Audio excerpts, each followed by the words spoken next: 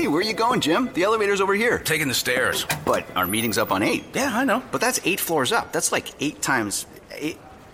A lot of stairs. That's the point. I've already lost a few pounds and earned almost $100 in wellness incentives. Whoa, you're getting rewarded for working out? Yeah, I know. I'm just as surprised as you are, Bob.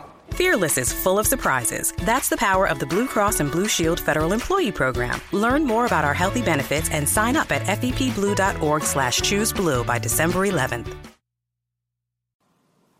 You are Locked On Redskins, your daily Washington Redskins podcast. Part of the Locked On Podcast Network. Your team every day. Cousins completes it for the first.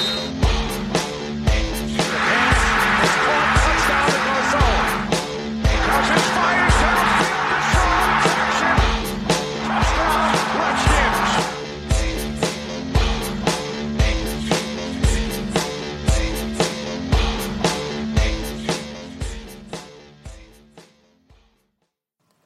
Happy Thursday to you out there, folks. Welcome to Locked On Redskins. I'm your host, Lake Lewis. And as always, you can follow me on Twitter at Lake Lewis. You can also follow me on redskinswire.usatoday.com and on sportsjourney.com. On Redskins Wire, we've been breaking down Pro Bowl caliber players for the Washington Redskins. And I made the argument earlier that if the season were to end today at the halfway mark, Week 8 for the Washington Redskins, after they finished Week 8, because now we're going into Week 9, I said that the Washington Redskins have a lock to have 3 players that will be playing in Orlando, because that's where the Pro Bowl is this year in January. Those 3 players to me are Trent Williams, Josh Norman, and Jordan Reed. And I don't know how any fan could argue that. There's no way any fan can argue me on the fact that those 3 guys have been dominant when they've played.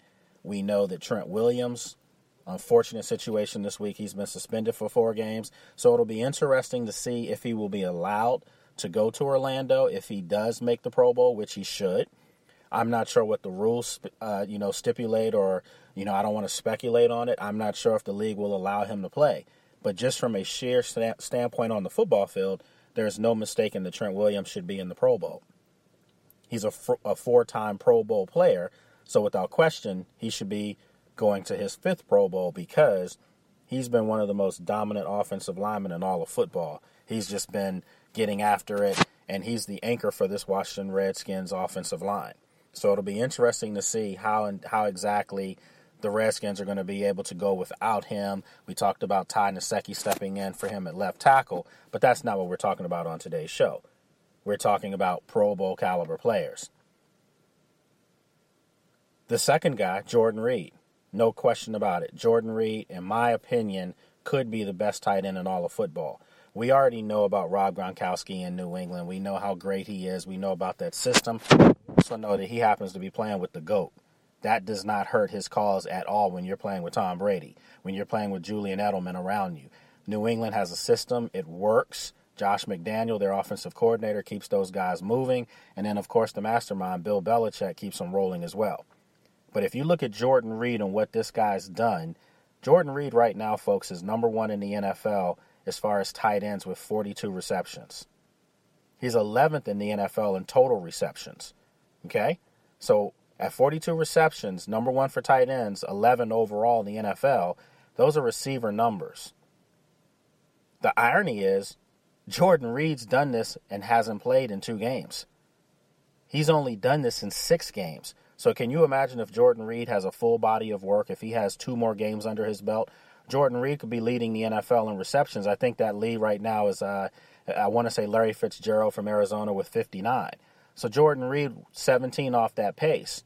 You're telling me that Jordan Reed couldn't make 8 or 9 catches in 2 back-to-back games and be right on that pace? Of course he could. He's 4th in tight ends as far as total yards at 415. So if you look at what he's done, he's been sheer dominant when he's been on the field. We know about the history of the concussions with Jordan Reed, and that's something that may hopefully, not slow him down this year or even his career for that matter, because when he's healthy, he's unguardable.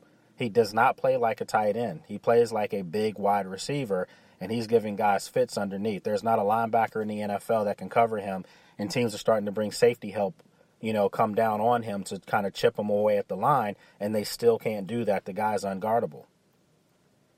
The third guy that I said is a lock to make the Pro Bowl for the Washington Redskins is Josh Norman.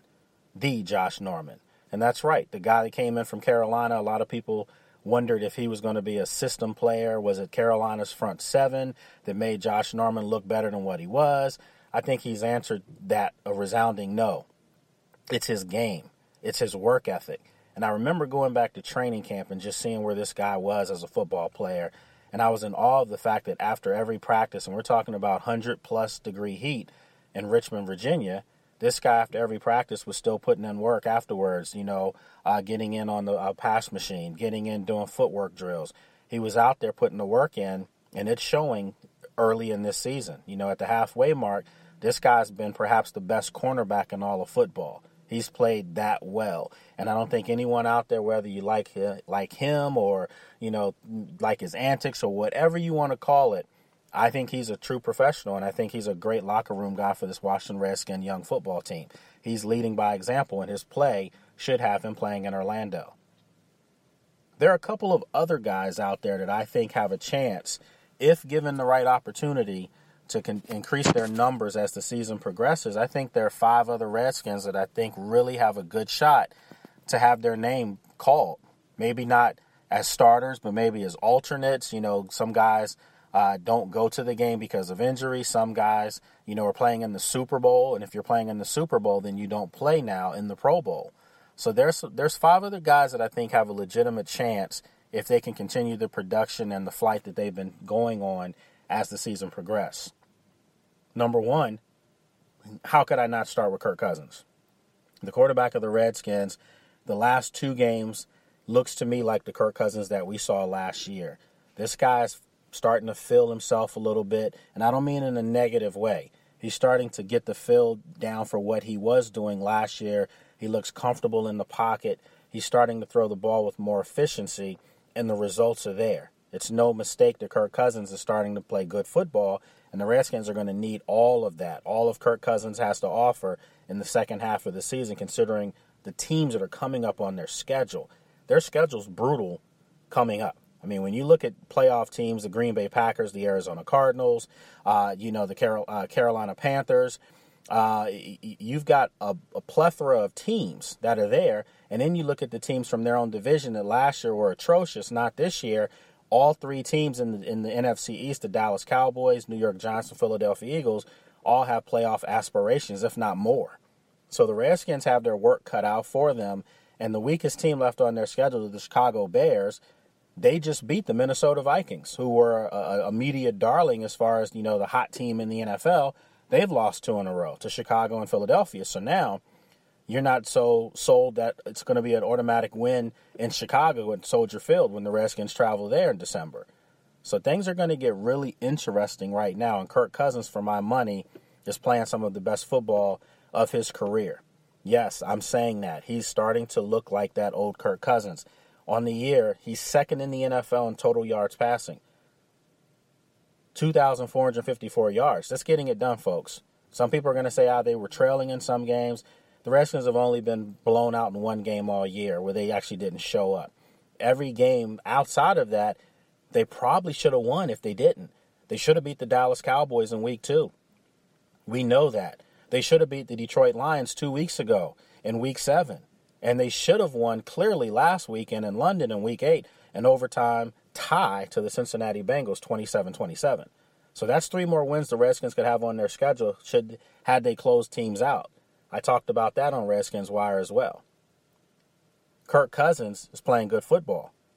He's number 1 in completions in the NFL, 215, 11 in touchdowns with 12, 7th in completion percentage at 67%.